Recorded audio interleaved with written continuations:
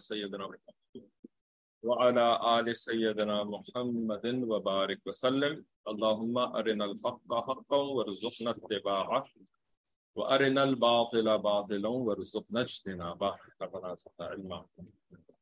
تو سیرت النبی صلی اللہ علیہ وآلہ وسلم کی کلاس میں ہم آخری ٹاپک کیا ڈسکس کر رہے تھے؟ آپ نے سب سے پہلے اٹھا دیا تھا تو چلیں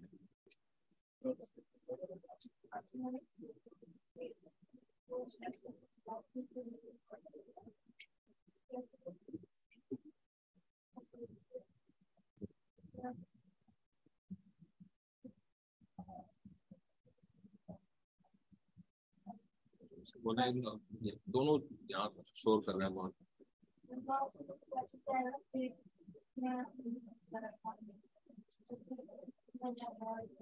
اچھا، انہوں نے اللہ کے حوالے کر دیا تھا۔ آپ کیا کہہ رہے تھے؟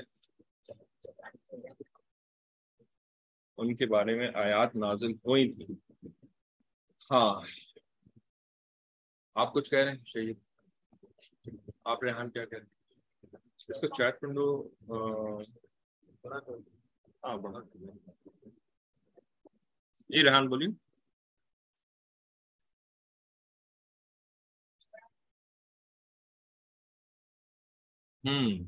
ہاں، بہت اچھی بات بتائی آپ نے کہ ان کا اللہ کے ساتھ تو بہت اچھا گمان تھا، لیکن اپنے ساتھ اتنا اچھا گمان نہیں تھا، اتنا بڑا گمان نہیں تھا اپنے بارے میں۔ کیا؟ ہاں جی حمزہ، پروپیگینڈا سے بچنے کی بھی بات کری تھی۔ اچھا، یہاں پہ کیا لکھا ہوا ہے؟ ورسز ریویل فار عائشہ رضی اللہ تعالی عنہا، ان آیات کا ترجمہ اور ایکسپلینیشن کرنے والے تھے ہم اس کلاس میں۔ تو یہاں پہ کوئی جواب نہیں آیا ہوا جی۔ تو آپ لوگوں نے اچھے جواب دیے کہ ہم اس وقت جو ہے وہ یعنی واقعہ افک پڑھ رہے ہیں کہ جس میں حضرت عائشہ صدیقہ رضی اللہ تعالی عنہا کے اوپر منافقین نے، ہیپوکریٹس نے جھوٹا الزام لگایا تھا، اور اس الزام کے بارے میں سب نے جو ہے وہ، سب نے تو خیر نہیں لیکن بہت سارے لوگوں نے باتیں کرنی شروع کر دی، اور اس کا اثر جو ہے وہ عائشہ صدیقہ رضی اللہ تعالیٰ عنہ کے اوپر بھی بہت زیادہ ہوا تھا، اور سارے ایمان والوں کے اوپر ہوا تھا، حتیٰ کہ نبی علیہ السلام کے اوپر بھی اس کا بہت زیادہ اثر ہوا تھا، بہت دکھ میں مبتلا ہو گئے تھے آپ صلی اللہ علیہ وآلہ وسلم۔ جی زور سے بولیں تو پھر بولیں۔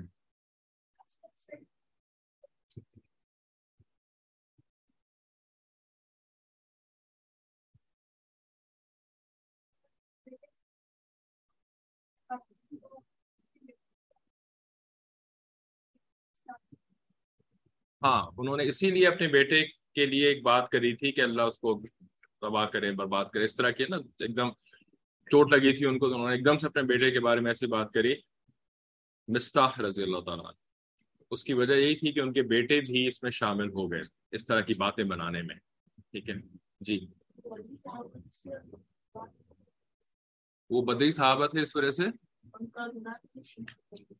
ان کا گناہ شمار تو نہیں ہوا، مطلب شمار سے مطلب بدری صحابہ کے بارے میں نبی صلی اللہ علیہ وسلم نے فرمایا تھا کہ اللہ تعالیٰ نے ان کے گناہوں کو معاف کر دیا، یعنی اگر یہ گناہ کریں گے بھی نا تو ان کے گناہوں کو اللہ تعالیٰ معاف کر دیں گے۔ ٹھیک ہے، تو آپ کہہ لیں کہ گناہ لکھا گیا لیکن پھر اللہ تعالیٰ نے معاف کر دیا، اور یہاں پہ آگے بھی سارا واقعہ آئے گا کہ اللہ تعالیٰ نے اس کا پھر کیا معاملہ کیا، تو ابھی ہم پڑھتے ہیں انشاءاللہ۔ تو آخری جو اسپیسیفک واقعہ ہم یہ پڑھ رہے تھے کہ نبی علیہ الصلوۃ والسلام نے کیا کیا تھا، انہوں نے مشورہ کیا تھا حضرت اسامہ بن زید رضی اللہ تعالیٰ عنہ سے اور حضرت علی رضی اللہ تعالیٰ عنہ سے، اور ان دونوں نے مشورہ جو ہے وہ عائشہ صدیقہ رضی اللہ تعالیٰ عنہ کے حق میں ہی دیا تھا۔ ٹھیک ہے نا، انہوں نے بھی یہی مشورہ دیا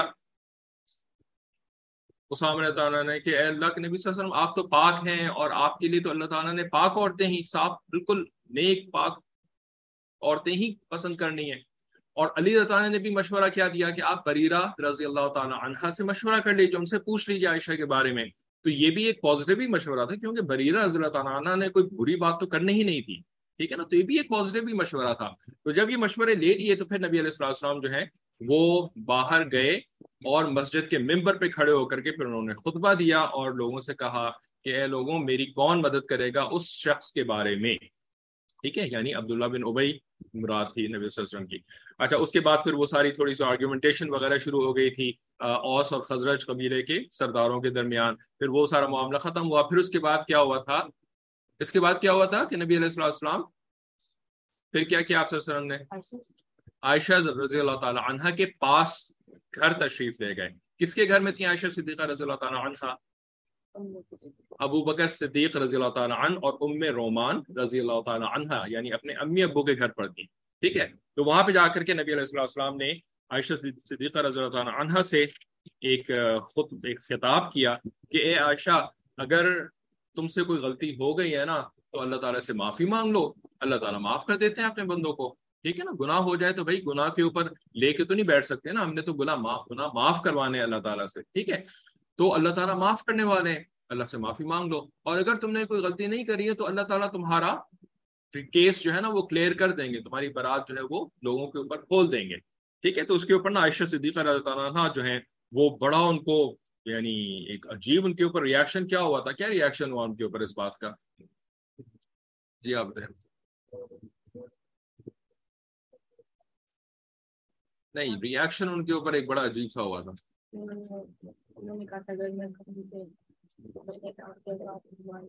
وہ تو انہوں نے جواب دیا نا، ریاکشن کیا ہوا تھا ان کے اوپر؟ ہاں، اس سے پہلے جو ہے وہ آنسو بہے چلے جا رہے تھے، بہے چلے جا رہے تھے، آنسو رکی کے نہیں دے رہے تھے، اور یہ والی بات سننے کے بعد نا عائشہ صدیقہ رضی اللہ عنہا فرماتی ہیں کہ میرے آنسو ایک دم رک گئے، ہے نا، اور ایک آنسو بھی جو ہے وہ آنکھ سے نہیں نکلتا تھا۔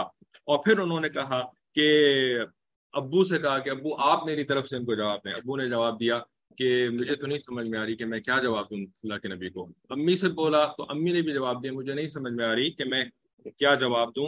تو پھر عائشہ صدیقہ رضی اللہ عنہا نے خود سے جواب دیا، ٹھیک ہے، کہ اگر میں اپنے حق میں کوئی بات کہوں گی نا تو وہ تو آپ لوگ مانیں گے نہیں اس بات کو، اور اگر میں یہ کہہ دوں گی کہ ہاں میں نے کوئی گناہ کر لیا ہے تو آپ لوگ جو ہے نا پہلے اس بات کے لیے تیار ہیں کہ ہاں جیسے کہ میں نے کوئی غلطی کری ہے، ٹھیک ہے۔ تو عائشہ صدیقہ رضی اللہ عنہا جو ہے نا ان کے اوپر ایسا اثر ہو رہا تھا، اتنا زیادہ جو ہے نا وہ اس وقت جو ہے وہ ٹینس تھی، ٹھیک ہے۔ بات ہی اتنی بڑی تھی، اتنی بڑی بات تھی کہ جس کی وجہ سے عائشہ صدیقہ رضی اللہ تعالی عنہا، حضرت ابو بکر، حضرت ام رومان، حتیٰ کہ سارے کے سارے جو مدینہ منورہ کے ایمان والے تھے سب کے سب اس کی وجہ سے متاثر ہوئے ہوئے تھے، بات اتنی بڑی تھی، ٹھیک ہے۔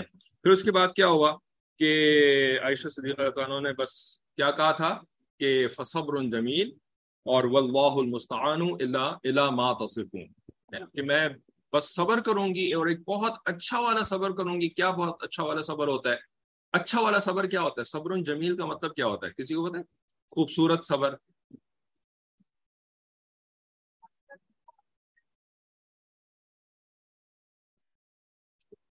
صبر جمیل کا کیا مطلب ہوتا ہے؟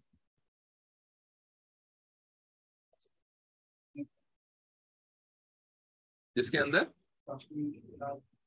اندر کافی مشکلات ہوں، ایسا صبر نہیں ہے۔ صبر تو اسی وقت ہوتا ہے جب ہمارے اوپر مشکلات ہیں، ٹھیک ہے۔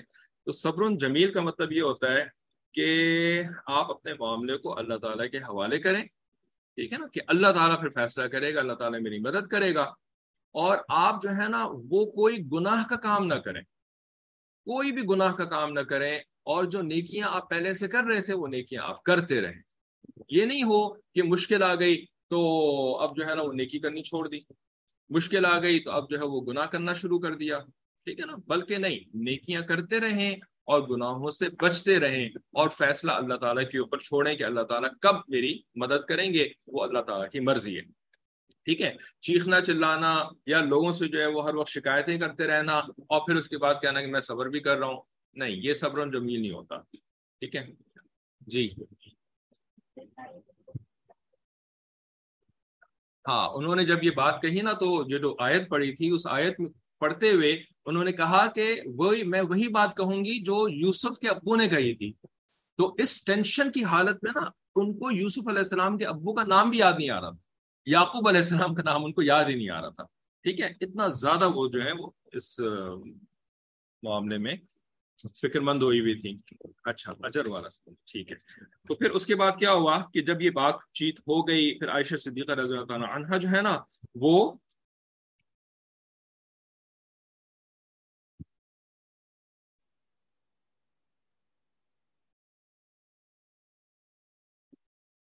کیا تھا کہ وہ لیٹ گئی تھی، ہاں وہ جا کر کے بستر پر لیٹ گئی تھی، اور ان کو اللہ تعالیٰ سے یہی امید تھی کہ اللہ تعالیٰ بس کچھ کر لیں گے جس کی وجہ سے ان کا نام کلیئر ہو جائے گا کہ انہوں نے کوئی غلط کام نہیں کیا ہے.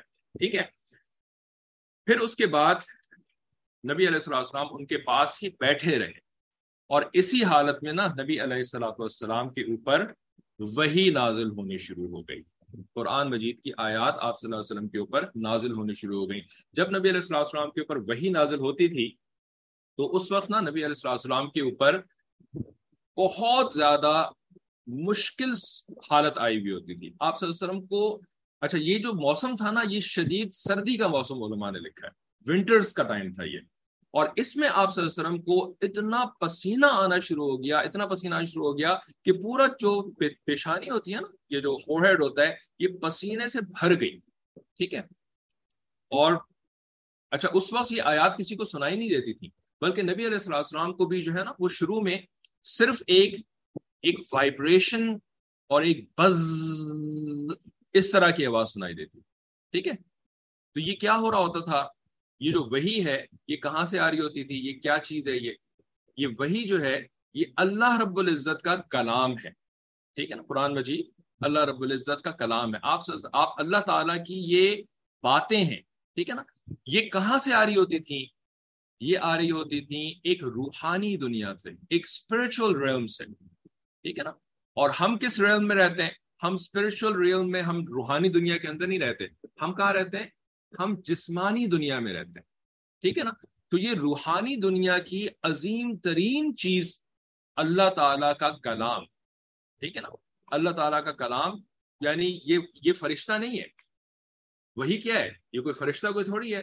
وہی جو ہے وہ کوئی آسمان کا کوئی ٹکڑا، کوئی اور چیز کوئی تھوڑی ہے. وہی تو جس نے سب کچھ بنایا ہے، اللہ رب العزت، جو کہ ہر ایک کو کھانا کھلاتا ہے، پانی پلاتا ہے، ہر ایک کو جو ہے وہ زندگی دیتا ہے، پھر ہر ایک کو جو ہے وہ موت دیتا ہے، جس نے قیامت کو اس دنیا کے اندر قائم کرنا ہے ایک سور کے ذریعے سے. اتنی سب سے بڑی ذات اللہ رب العزت کی ذات، یہ اس کی بات ہے یہ. ٹھیک ہے نا. یہ کوئی چھوٹی موٹی چیز نہیں ہے. وہی قرآن مجید جو ہے آپ کو پتہ ہے یہ کیا ہے، یہ اللہ رب العزت کی بنائی ہوئی کوئی چیز ہے یا کیا ہے یہ.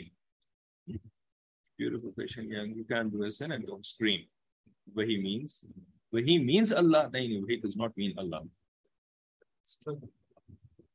یہ اللہ تعالیٰ کی ایک کوالٹی ہے، ایک صفت ہے اللہ تعالیٰ کی. ٹھیک ہے. کیا مطلب صفت اللہ تعالیٰ کی؟ مطلب یہ ہے کہ جیسے کوئی آدمی ہوتا ہے، ٹھیک ہے نا. تو اب آدمی جو ہے وہ مثال کے طور پر کوئی برتن بنا سکتا ہے نا، کوئی ٹوائے بنا سکتا ہے، کوئی مشین بنا سکتا ہے. ٹھیک ہے. تو یہ جو مشین اس نے بنائی یا ٹوائے اس نے بنایا یا اس نے آپ سلائم کے ذریعے سے کوئی چیز بناتے ہیں، ٹھیک ہے نا. تو یہ سب کیا ہے، یہ کہلائے گی کہ بھئی آپ نے یہ چیز مینوفیکچر کری ہے. ٹھیک ہے نا. تخلیق کا لفظ ویسے تو استعمال نہیں کرنا چاہیے اس میں، کیونکہ یہ مینوفیکچر کر رہے ہوتے ہیں آپ، یہ الگ چیز ہوتی ہے. بہرحال آپ نے ایک چیز تخلیق کری، یہ آپ کی تخلیق ہے. یہ آپ تو نہیں ہے نا، یا یہ آپ کی کوئی کوالٹی تو نہیں ہے نا. جو ٹوائے آپ نے بنایا، جو مشین آپ نے بنائی، یہ آپ کی کوالٹی تو نہیں ہے نا، یہ تو آپ کی ایک تخلیق ہے. ٹھیک ہے نا. آپ کی کوالٹی کیا ہے؟ آپ کی کوالٹی یہ ہے کہ آپ جو ہے وہ اتنے لمبے ہیں، آپ کا رنگ جو ہے وہ ایسا ہے، آپ کی جو ہے وہ آواز بڑی اچھی ہے یا آپ کی آواز بڑی موٹی ہے، یہ آپ کی کوالٹیز ہیں. ٹھیک ہے نا. تو کوالٹی کا تعلق جو ہے نا وہ ذات کے اپنے ساتھ ہوتا ہے. جو آپ کی پرسنالٹی ہے، quality is part of your personality, right. Quality is not something that you created. جو چیز آپ نے بنائی ہے وہ آپ کی کوالٹی نہیں ہوتی، وہ تو آپ کی کریشن کہلاتی ہے. ٹھیک ہے نا. قرآن مجید اللہ تعالیٰ کی کریشن نہیں ہے کہ اللہ تعالیٰ نے قرآن مجید کو بنایا، بلکہ قرآن مجید اللہ تعالیٰ کی کوالٹی ہے، اللہ تعالیٰ کی صفت ہے. اٹس پارٹ آف اللہ سبحانہ و تعالیٰ، not in the sense of body, but it's a quality of Allah subhanahu wa ta'ala. اب یہ اگر الگ ڈسکشن ہے کہ یہ جو قرآن مجید ہمارے ہاتھ میں ہوتا ہے نا، یہ اللہ تعالیٰ کی کوالٹی نہیں ہوتی، بلکہ اس کے اندر جو الفاظ ہیں، جو اس کی آواز ہے نا، جو اللہ تعالیٰ نے کریٹ کر، جو اللہ تعالیٰ کی منہ کے جو بھی جیسا بھی منہ اللہ تعالیٰ کا ہے ہمیں نہیں پتا، تو وہاں سے جو چیز نکلی نا وہ قرآن مجید ہے، جس کو کہ ہم پھر تلاوت کرتے ہیں اپنی زبان سے، اپنے منہ سے. ٹھیک ہے. بہرحال قرآن مجید اتنی عظیم ترین چیز ہے وہ روحانی دنیا سے نکل کر کے جسمانی دنیا میں ایک انسان، نبی علیہ الصلوۃ والسلام کیا ہے؟ نبی علیہ الصلوۃ والسلام اللہ تعالیٰ کی صفت نہیں ہے. کیا ہے نبی علیہ الصلوۃ والسلام؟ اللہ تعالیٰ کی مخلوق ہے، رائٹ؟ اللہ تعالیٰ کی کریشن ہے نبی علیہ الصلوۃ والسلام. تو اللہ تعالیٰ کی کوالٹی اس نیکسٹ ورڈ، اس ورڈ سے لے کر کے آ رہی ہوتی ہے، اور ایک فزیکل کریشن کے اندر وہ انٹر ہو رہی ہوتی ہے. ٹھیک ہے؟ تو اس پروسیس میں جو ہے نا، وہ کیسے وہ آ رہی ہوتی تھی کہ اس میں ایک بز کی آواز کریٹ ہو رہی ہوتی تھی جو نبی علیہ الصلوۃ والسلام کو سنائی دے رہی ہوتی تھی. ٹھیک ہے؟ اور نبی علیہ الصلوۃ والسلام کے اوپر ایک بہت زیادہ مشقت والا وقت ہوتا تھا، کیونکہ وہ ایک اس دنیا کی چیز اس دنیا کے اندر نبی علیہ الصلوۃ والسلام کے قلب مبارک کے اندر آ رہی ہے. تو آپ صلی اللہ علیہ وسلم کو بہت پسینہ بھی آ جاتا تھا، اور نبی علیہ الصلوۃ والسلام کا ویٹ جو تھا نا، ویٹ وہ بہت زیادہ بڑھ جاتا تھا. حتیٰ کہ اگر آپ صلی اللہ علیہ وسلم اونٹنی کے اوپر بیٹھے ہوتے تھے نا، تو اونٹنی کو آپ صلی اللہ علیہ وسلم کا وزن جو ہے وہ اتنا زیادہ بڑھتا تھا کہ اونٹنی بیٹھ جاتی، کھڑی نہیں رہ سکتی تھی اس وقت جب وہی نازل ہو رہی تھی. یا نبی علیہ السلام اگر کسی کے، جیسے کہ ہم کبھی کسی کے ٹانگ پہ بیٹھ جاتے ہیں نا، کئی دوست ہے بھی اور ٹانگ انہوں نے پھیلائی ہوئی تھی اس کے اوپر بیٹھ گئے، کسی کی ران کے اوپر بیٹھ گئے، تو اس شخص کی ران جس کے اوپر آپ صلی اللہ علیہ وسلم اس وقت تشریف رکھے ہوئے تھے نا، جیسے آپ نے ایسے کر کے رکھ دی، کوئی جو ہے وہ ایز اے سیٹ آپ کے ران کے اوپر بیٹھ گئے.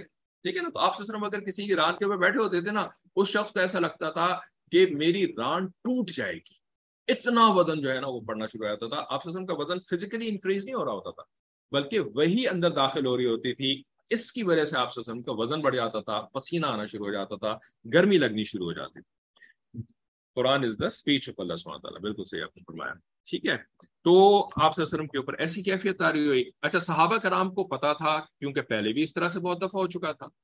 تو جب آپ صلی اللہ علیہ وسلم کی ایسی کیفیت ہوگی نا، ابوبکر صدیق رضی اللہ عنہ بھی وہاں پہ موجود تھے، ام رومان بھی موجود تھی، اور عائشہ صدیقہ رضی اللہ عنہا بھی موجود تھی، اور کوئی موجود نہیں تھا وہاں پر. تو ان کو پتا چل گیا کہ آپ صلی اللہ علیہ وسلم کے اوپر وحی نازل ہو رہی ہے. ٹھیک ہے؟ تو عائشہ صدیقہ رضی اللہ عنہ فرماتی ہیں کہ جب آپ صلی اللہ علیہ وسلم پر وحی نازل ہوئی نا، تو مجھے تو کوئی پرواہ نہیں تھی، مجھے تو کوئی فکر نہیں تھی کہ کیا ہوگا، رائٹ؟ لیکن میرے امی ابو کو بہت زیادہ فکر تھی کہ اس وحی کے اندر پتہ نہیں کیا ہوگا. ٹھیک ہے؟ پتہ نہیں کیا ہوگا اس وحی کے اندر.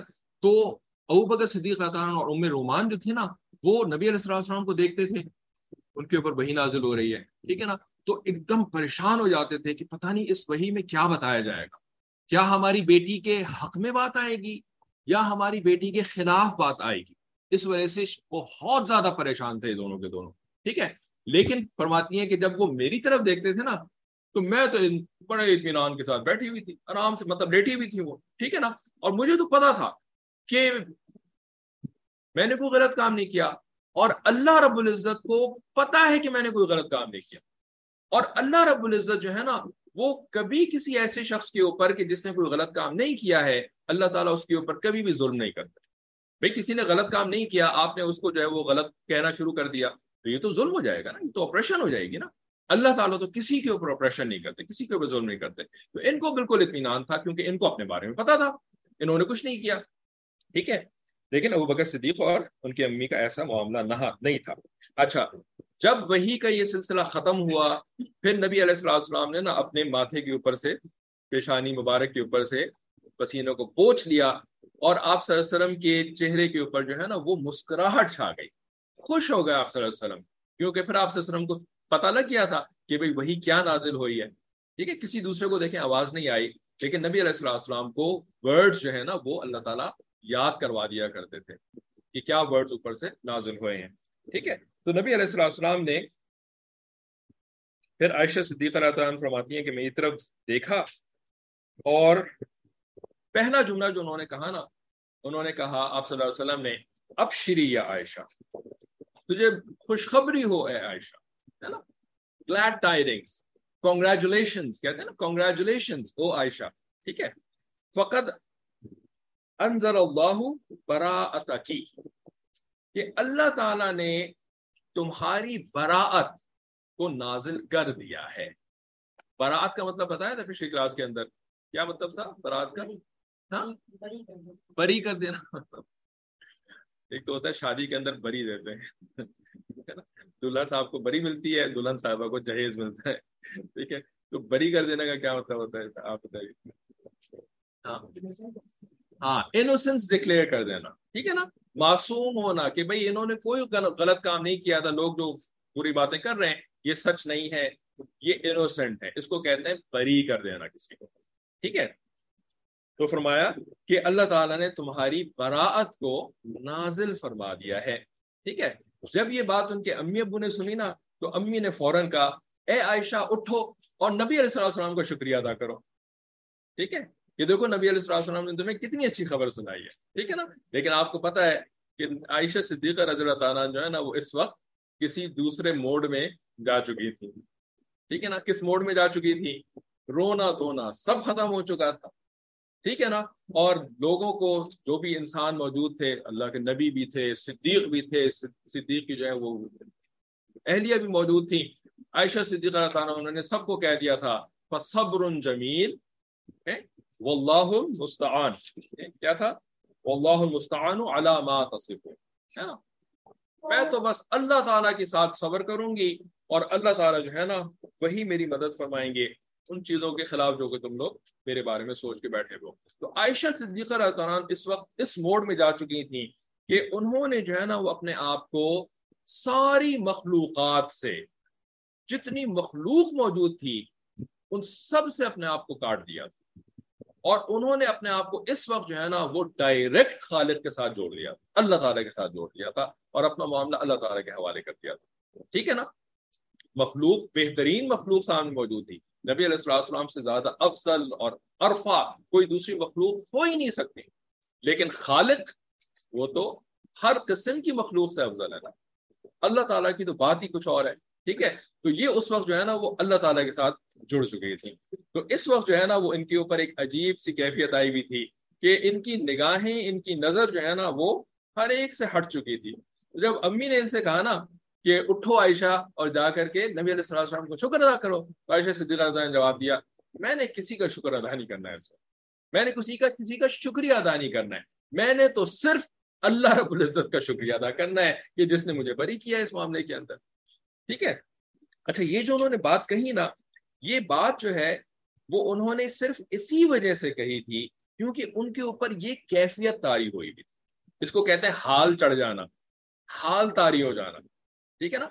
और इस तरह की बात जो है वो सिर्फ इस तरह की कैफियत में ही कहना जायज है, उसके अलावा ये जायज ही नहीं है कि आप कहें कि मैं तो किसी का शुक्रिया अदा नहीं करूंगी, ठीक है ना। नबी अलैहिस्सलाम ने हमें सिखाया, हदीस मुबारक मौजूद है कि मन लम यशकुरिन्नास लम यशकुरिल्लाह, कि जिसने इंसानों का शुक्रिया अदा नहीं किया ना उसने अल्लाह का भी शुक्रिया अदा नहीं किया।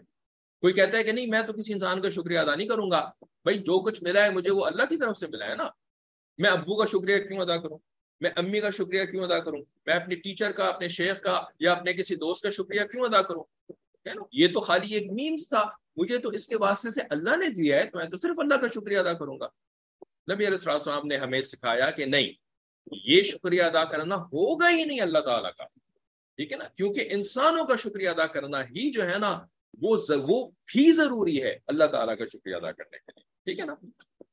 तो अल्लाह को कैसे खुश करना है, अल्लाह का कैसे शुक्र अदा करना है, ये हमने अपनी अकल से नहीं फैसला करना, बल्कि नबी अलैहिस्सलाम के बताए हुए तरीके से हमने अल्लाह का शुक्रिया अदा करना है, ठीक है। लेकिन जब किसी इंसान के ऊपर जेन्युइनली, ठीक है ना, हाल तारी हो जाता है ना, कैफियत ऐसी आ जाती है और सर्कमस्टांसेस की वजह से ऐसे हालात हुए थे, है ना। वरना मैं कहूं कि नहीं गुस्सा आ गया, है ना, अब्बू पे गुस्सा आ गया, अम्मी पे गुस्सा आ गया, अब्बू ने ऐसी क्यों बात कही, अम्मी ने ऐसी क्यों बात कही, अब गुस्सा आ गया तो मैं कहूं कि मेरे ऊपर हाल आ गया है। कौन सा हाल आ गया है, गुस्से का हाल आ गया है मेरे ऊपर, अब मैं अब्बू का शुक्रिया अदा नहीं करूंगा, अब मैं अम्मी का शुक्रिया, भाई आपके ऊपर ये जो हाल आया ना ये शैतानी वाला हाल है, इसको कहते हैं गुस्सा, ठीक है ना, और ये तो है ही हराम। तो हराम हाल की वजह से आप ये नहीं कह सकते कि मैं अब्बू अम्मी का और मैं अपने टीचर का शुक्रिया अदा नहीं करूंगा, मैं फलाने दोस्त का शुक्रिया अदा नहीं करूंगा, ठीक है ना। यहाँ पर आयशा सिद्दीक़ा रज़ियल्लाहु ताला अन्हा के ऊपर नाजायज या हराम कोई हाल बिल्कुल भी नहीं आया था, ये तो 100% जायज वाला हाल था और इस सिचुएशन की वजह से आया था, इंटेंसिटी ऑफ दिस सिचुएशन की वजह से आया था ना, इस वजह से उनके लिए बात कहनी जायज थी। जी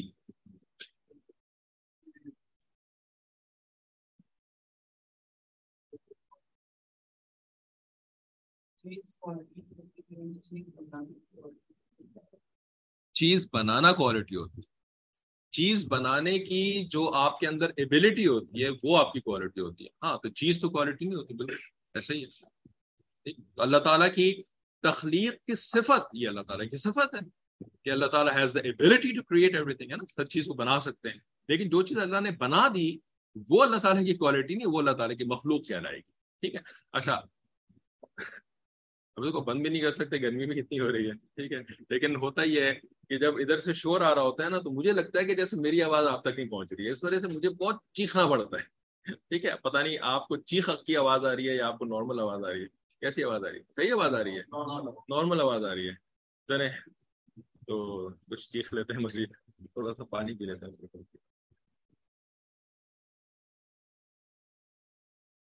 اس کا ایک حل ہوتا ہے, وہ حل بھی ہے تو بڑا سائنٹیفک اور ٹیکنیکل قسم کا, لیکن وہ حل بھی ہم نے اپنے شیخ صاحب سے سیکھا, حضرت جی تعالیٰ. ٹھیک ہے. وہ کیا کہ بولنے والوں کو لگتا ہے کہ اس کی آواز کسی کے پاس نہیں جا رہی ہے تو اس کو بہت چیخنا پڑتا ہے. تو اس کا حل یہ ہوتا ہے کہ آپ کوئی مائک رکھ لیں. ہمارے پاس مائک نہیں ہے, میں یہ نہیں کر رہا ابھی مائک لے کر جائیں, لیکن کوئی مائک رکھ لیں اور اس کا جو اسپیکر ہے نا وہ پیچھے رکھیں, اس کی ڈائریکشن اسپیکر کی طرف. ٹھیک ہے نا. تو اس اسپیکر سے جب آواز واپس آ رہی ہوتی ہے نا اسپیکر کی طرف, اس اسپیکر سے اس اصل اسپیکر کی طرف, تو اس کو اطمینان ہو جاتا ہے کہ ہاں بھائی میری آواز پہنچ رہی. اب وہ چیخنا نہیں پڑ رہا ہوتا. ٹھیک ہے. لیکن آف کورس ہمارے پاس ابھی ہے نہیں. اچھا انہوں نے کیا لکھا ہے, the angel Jibrail would bring the wahi, so how did this happen? Angel Jibrail would bring the wahi, so how did this happen? ہاں تو وہی جو ہے وہ angel Jibrail کے میڈیم سے کے اندر آ رہی ہوتی تھی. ٹھیک ہے نا. یعنی angel Jibrail جو ہیں وہ بھی تو spiritual world کے ہی ہے نا, وہ بھی تو روحی یعنی روحانی ورلڈ کے ہے نا.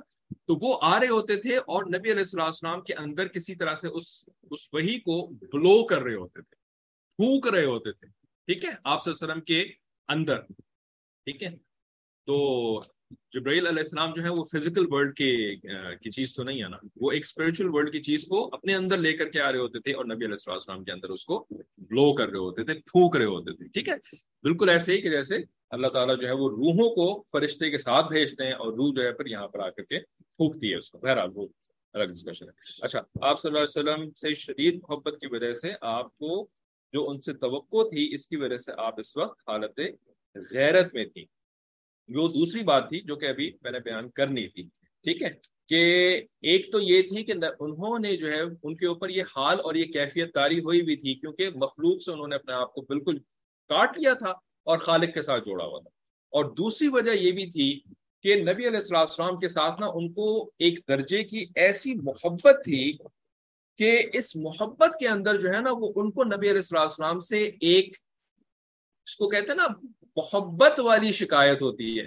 جیسے پیچھے بھی ہم بات کر چکے ہیں, علی رضی اللہ تعالیٰ عنہ سے بھی عائشہ صدیقہ رضی اللہ تعالیٰ عنہ کو ایک محبانہ شکایت تھی کہ بھئی آپ تو میرے دوست, آپ تو ایمان والے تھے, ہے نا, آپ تو جو ہے وہ ہمارے خاندان کے فرد تھے, تو آپ نے جو ہے وہ نبی علیہ السلام تو آپ نے جو ہے وہ ایسے کیوں نہیں کہا کہ ہو ہی نہیں سکتا, بلکہ آپ نے کہا کہ بریرہ سے آپ مشورہ کر لیں اور اگر آپ چاہیں تو جو ہے وہ کسی اور سے بھی شادی کر سکتے ہیں. ٹھیک ہے. اسی طریقے سے نبی علیہ السلام کے ساتھ بھی اور اپنے والد صاحب کے ساتھ بھی عائشہ صدیقہ رضی اللہ عنہ کو ایک شکایت تھی اس وقت, جس کا کہ آگے ذکر آئے گا.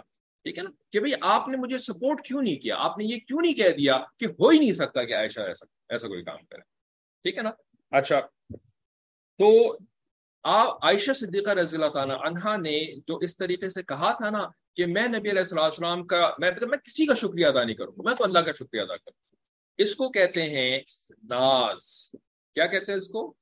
اردو میں اس کو کہتے ہیں ناز. اور ایک اور بھی لفظ ہے جو کہ زیادہ ادب والا لفظ نہیں ہے, نہیں فخر نہیں, ناز اور شناز آنٹی نہیں.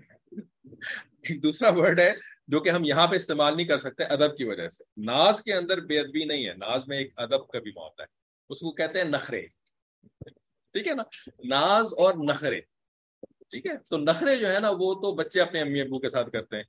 ٹھیک ہے نا. تو ان کے لیے کہہ بھی سکتے ہیں نخرے کر رہا ہے, اور کھانا ہے, بھوک لگ رہی ہے لیکن نہیں کھانا, ہے نا, کیونکہ نخرے کرنے ہیں. بس چاہتا یہ ہے کہ امی جو ہے نا وہ تھوڑا اور جو ہے نا وہ میرے پیچھے لگیں, مجھے امی کی تھوڑی اور اٹینشن چاہیے، مجھے امی کا تھوڑا اور پیار محبت چاہیے، تب میں کھاؤں گا، حالانکہ اندر بھوک لگ رہی ہے نا، کھانے کی طلب ہے، لیکن نہیں کھائے گا، اس کو کہتے ہیں نخرے کرنا، ٹھیک ہے نا۔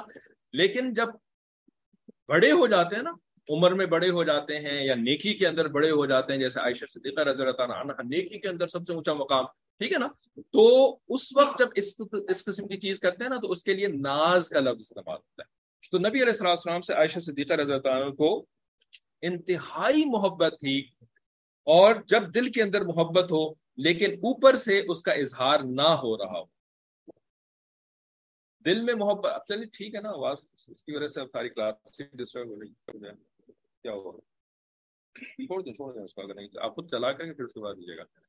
تو جب دل میں محبت ہو لیکن اوپر سے جو ہے نا وہ محبت کا اظہار نہیں ہو رہا ہو، بلکہ نہیں میں تو نہیں کروں گی، میں تو نہیں کھاؤں گا، میں تو نہیں شکریہ ادا کروں گا، تو اس کو کہتے ہیں ناز دکھانا، ٹھیک ہے نا۔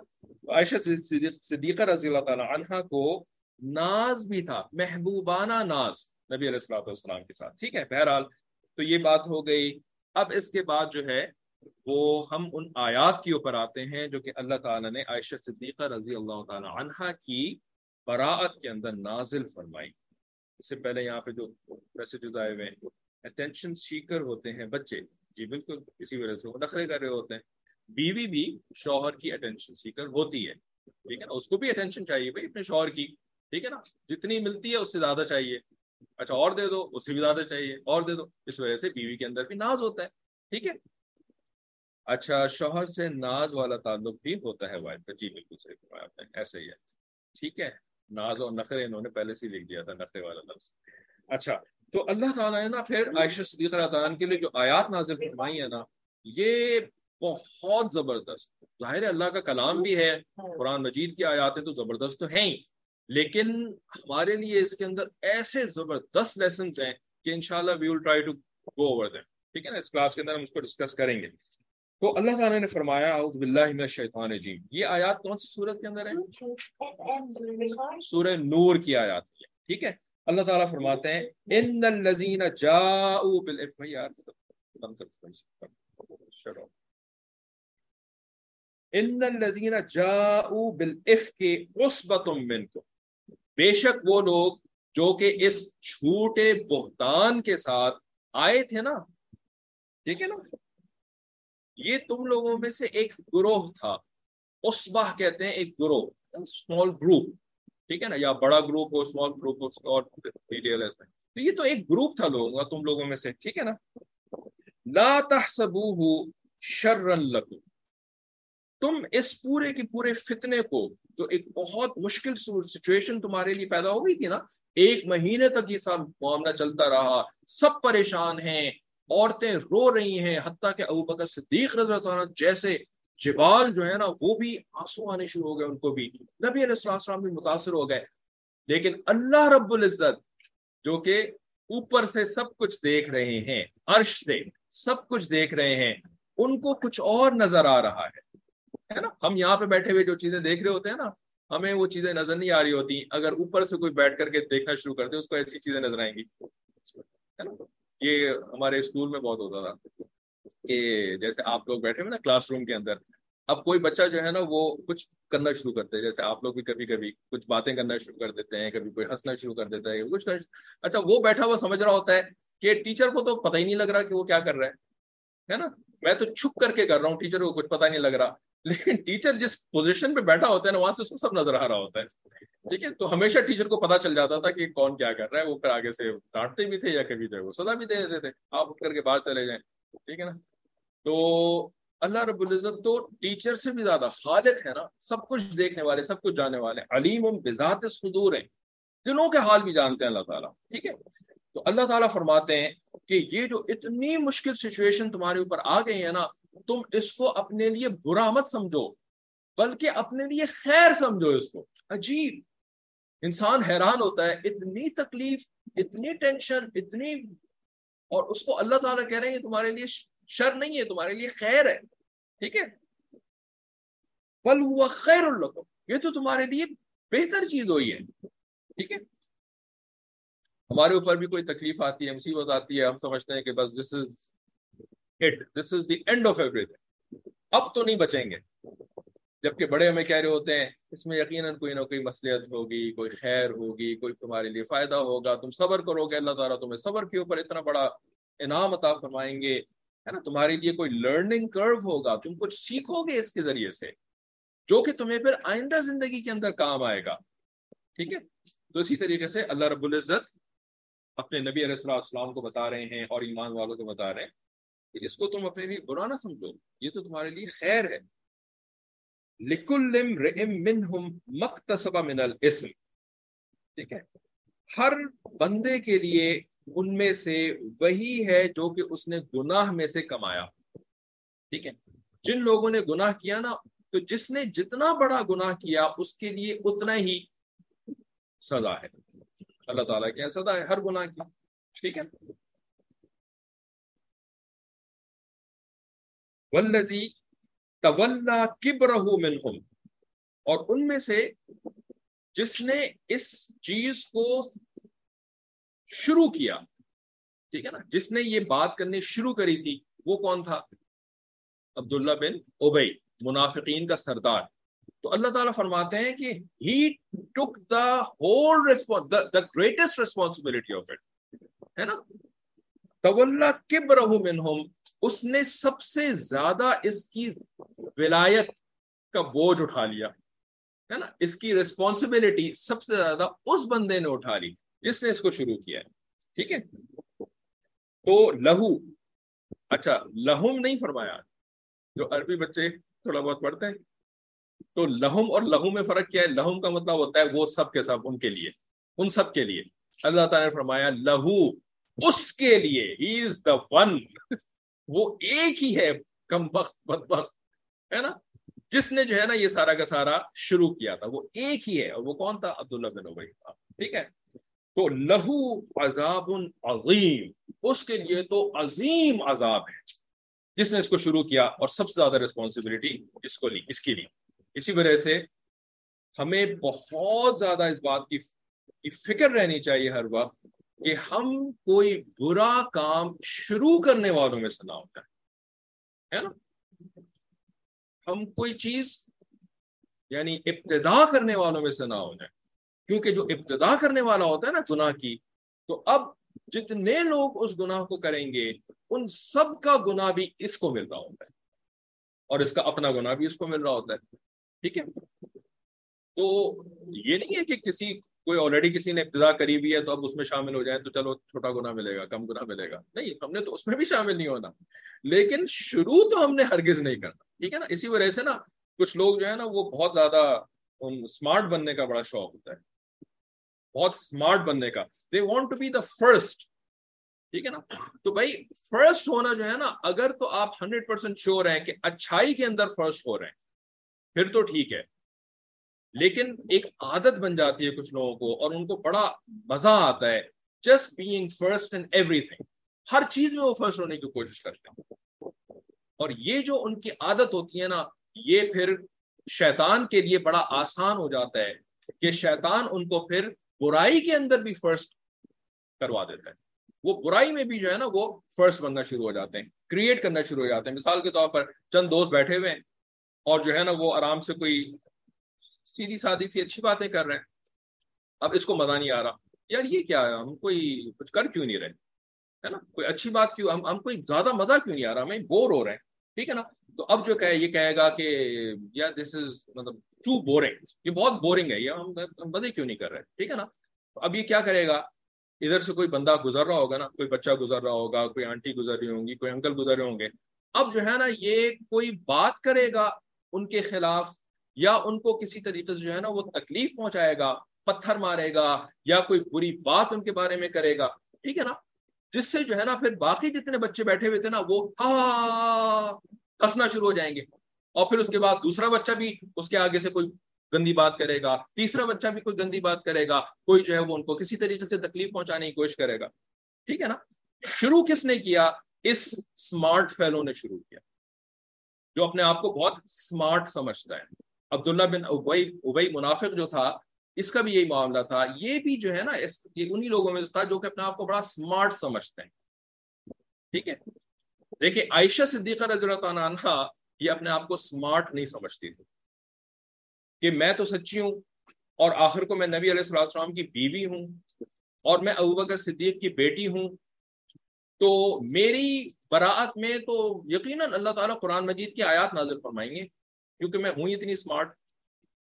عائشہ صدیقہ رضی اللہ عنہا نے ایسے سوچا، بلکہ عائشہ صدیقہ رضی اللہ عنہا نے سمجھا کہ بس اللہ تعالیٰ کسی طریقے سے نبی علیہ السلام کے دل میں بات ڈال دیں گے اور اللہ تعالیٰ پھر مجھے اس تہمت سے جو ہے وہ بری کر دیں گے۔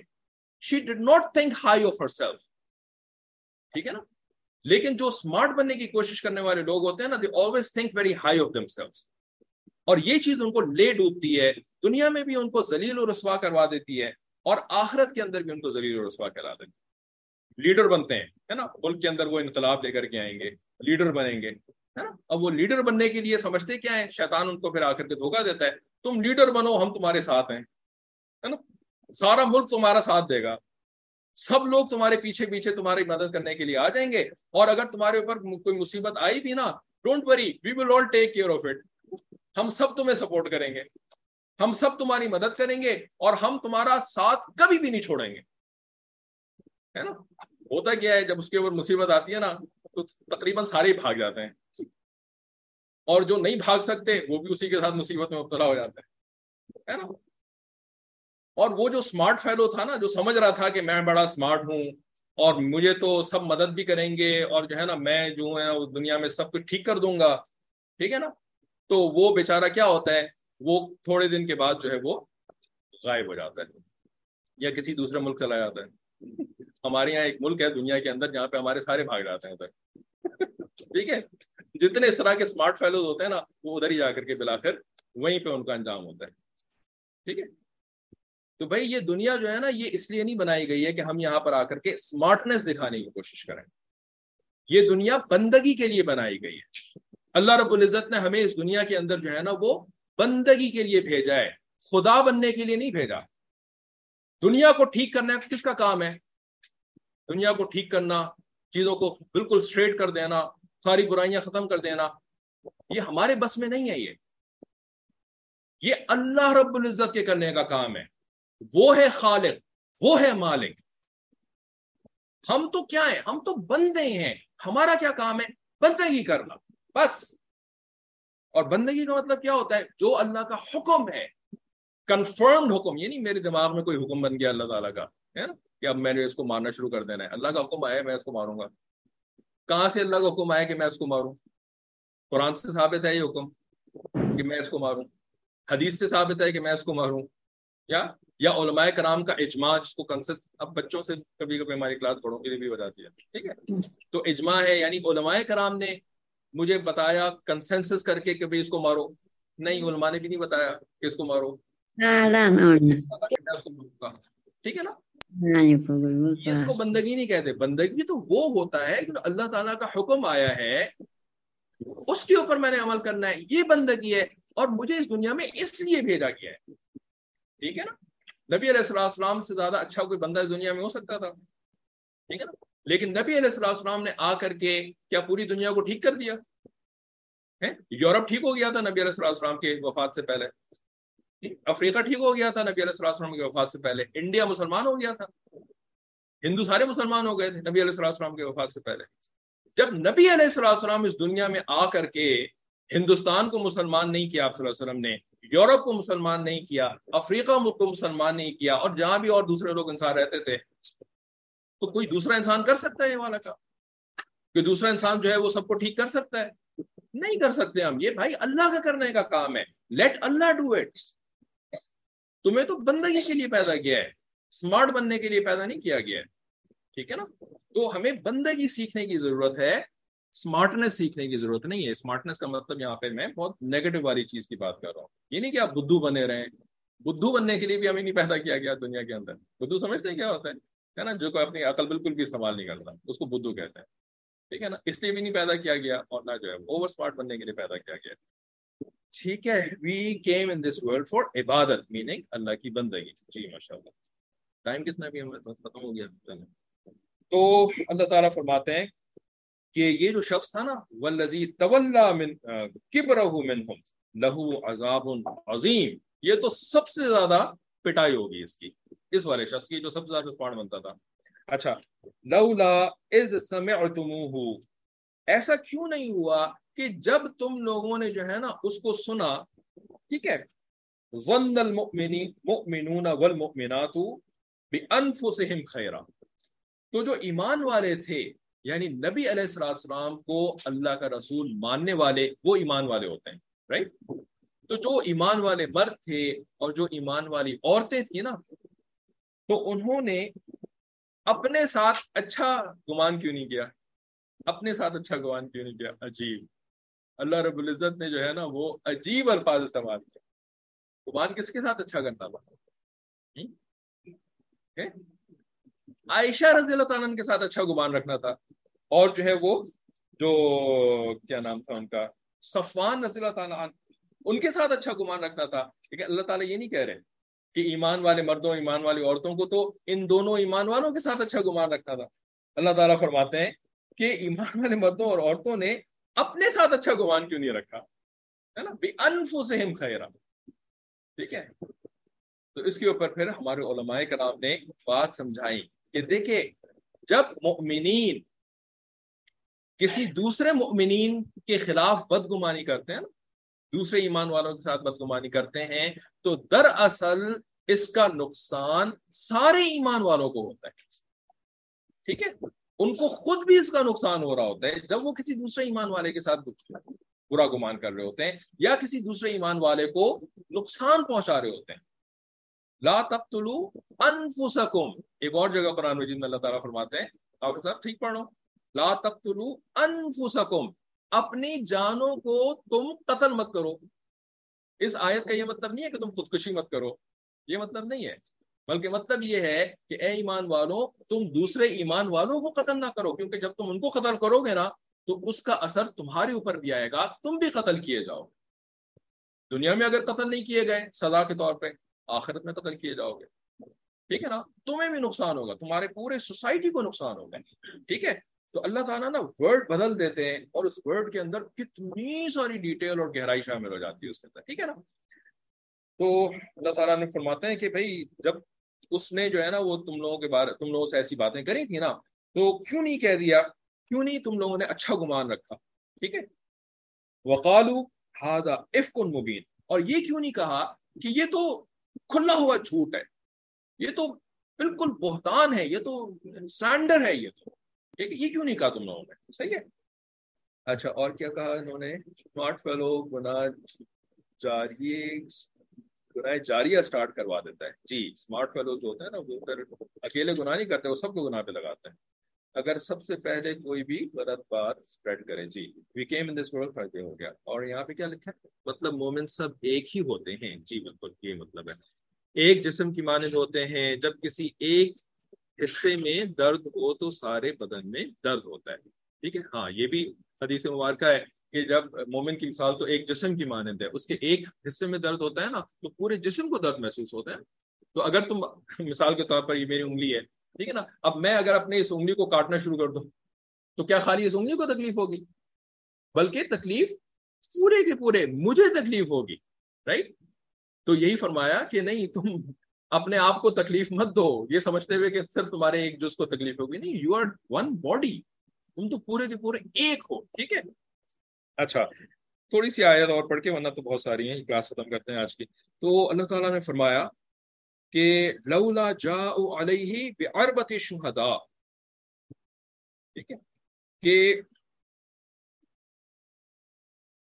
اگر آتے تمہارے پاس 4 گواہ. ٹھیک ہے، اس قسم کا جو الزام ہوتا ہے نا دوسروں کے اوپر لگانا، شریعت نے یہ حکم دیا ہے کہ اس وقت تک اس الزام کے اوپر آپ کان ہی نہ دھریں، سنا ہی نہیں بالکل، جب تک آپ کے پاس 4 وٹنسز لے کر کے ہونا آ جائے. ٹھیک ہے، آگے فرماتے ہیں فَإِذْ لَمْ يَأْتُوا بِالشُّهَدَاءِ فَأُولَٰئِكَ عِندَ اللَّهِ هُمُ الْكَاذِبُونَ. تو اگر کوئی یہ 4 گواہ لے کر کے نہیں آتا نا تو اللہ تعالیٰ کے نزدیک وہ جھوٹا ہے. ٹھیک ہے نا، کاذب ہے، وہ لوگ کاذب ہیں، جھوٹے ہیں. ٹھیک ہے، اللہ تعالیٰ نے اصول بنا دیا بس. ٹھیک ہے نا، اب تم کچھ نہیں کر سکتے. تم نے کسی کو گناہ کرتے ہوئے دیکھا ہوا بھی ہے نا، کیپ یور ماؤتھ شٹ. समझते हैं इस बात को? उर्दू में भी अपनी जुबान को बंद रखो, बेशक तुमने किसी को गुनाह करते हुए देखा हो। Keep your mouth shut. ठीक है ना? अगर तुम्हारे पास 4 गवाह हैं तब तो तुम बात करो, वरना शट अप। समझ गए? शट अप का मतलब क्या होता है? जैसे कभी अम्मी बोलती है शट अप, ठीक है, अल्लाह ताला भी फरमाते हैं गोया के शट अप। ठीक है, अब रहना नहीं अभी, आप क्लास खत्म करनी है और मुझे पता है आपने कोई उल्टा सीधा सवाल करता है। तो आगे फरमाते हैं कि वलौला फज़लुल्लाहि अलैकुम व रहमतुहु फिद दुनिया वल आखिरह लमस्सकुम फी मा अफ़ज़तुम फीहि अज़ाबुन अज़ीम। अगर अल्लाह ताला का तुम्हारे ऊपर फजल नहीं होता ना दुनिया और आखिरत के अंदर, तो तुम्हें जो है ना वो बहुत बड़ा अजाब जो आकर के छू लेता। ठीक है ना? बिकॉज तुम लोगों से एक बहुत बड़ी मिस्टेक हो गई है। तुम लोगों ने उस शख्स को झूठा करार नहीं दिया और तुमने जो है ना वो उसके खिलाफ बात नहीं करी, बल्कि तुम लोग खामोश हो गए। ठीक है ना? अच्छा, इससे पहले कभी ऐसा कोई वाकया नहीं हुआ था, इस वजह से ईमान वालों को पता ही नहीं था हाउ टू रिएक्ट। ठीक है? अल्लाह ताला सिखा रहे हैं। देखिए, अल्लाह ताला का जो कलाम है, अल्लाह ताला की किताब है, ये ईमान वालों को सिखाने के लिए आई है, ट्रेन करने के लिए, एजुकेट करने के लिए आई है। अगर पहले से सब कुछ पता होता तो बात, आपको पता है ये बात, अगर पहले से सब कुछ आता है तो सिखाने की क्या जरूरत है ना? तो अल्लाह ताला सिखा रहे हैं इसके अंदर। ठीक है? तो अगर तुम्हारे ऊपर अल्लाह का फजल ना होता, अल्लाह ताला तुम्हें माफ नहीं करते ना, तो फिर तो तुम लोग सारे के सारे गए थे। ठीक है? चले, बाकी इंशाल्लाह अगली क्लास के अंदर पढ़ेंगे। जरा तर्जुमे में भी थोड़ा सा पहले से आप लोगों के लिए तैयार करके लें तो ज्यादा अच्छा है। बट नबी सल्लल्लाहु अलैहि वसल्लम भी खामोश थे। हाँ, इन्होंने सवाल किया है कि नबी सल्लल्लाहु अलैहि वसल्लम भी खामोश थे, आप सल्लल्लाहु अलैहि वसल्लम ने भी कोई बात नहीं कही। ठीक है? तो इसके ऊपर जो है ना वो एक एक्चुअली इसका एक लंबा जवाब है, लेकिन अभी टाइम ज्यादा हो जाएगा। इसका जवाब है नबी सल्लल्लाहु अलैहि वसल्लम भी खामोश रहे। ठीक है ना? जब मशवरा हो गया तब तो मिंबर पे जाकर के खड़े होकर खिताब किया था, लेकिन उससे पहले खामोश रहे थे। ठीक है ना? हत्ता के अबू बकर सिद्दीक रज़ियल्लाहु ताला अन्हु भी खामोश रहे। ठीक है? तो सवाल पैदा होता है भाई क्यों खामोश रहे, है ना? उन्होंने पहले से क्यों नहीं कह दिया कि नहीं ऐसा तो हो नहीं सकता? उसकी रीजन है, तो वो इंशाल्लाह फिर हम अगली क्लास के अंदर उसको डिस्कस करेंगे। वो आखिर दावाना अनिल हम्दुलिल्लाहि रब्बिल आलमीन। अस्सलामु अलैकुम व रहमतुल्लाहि व बरकातुहू।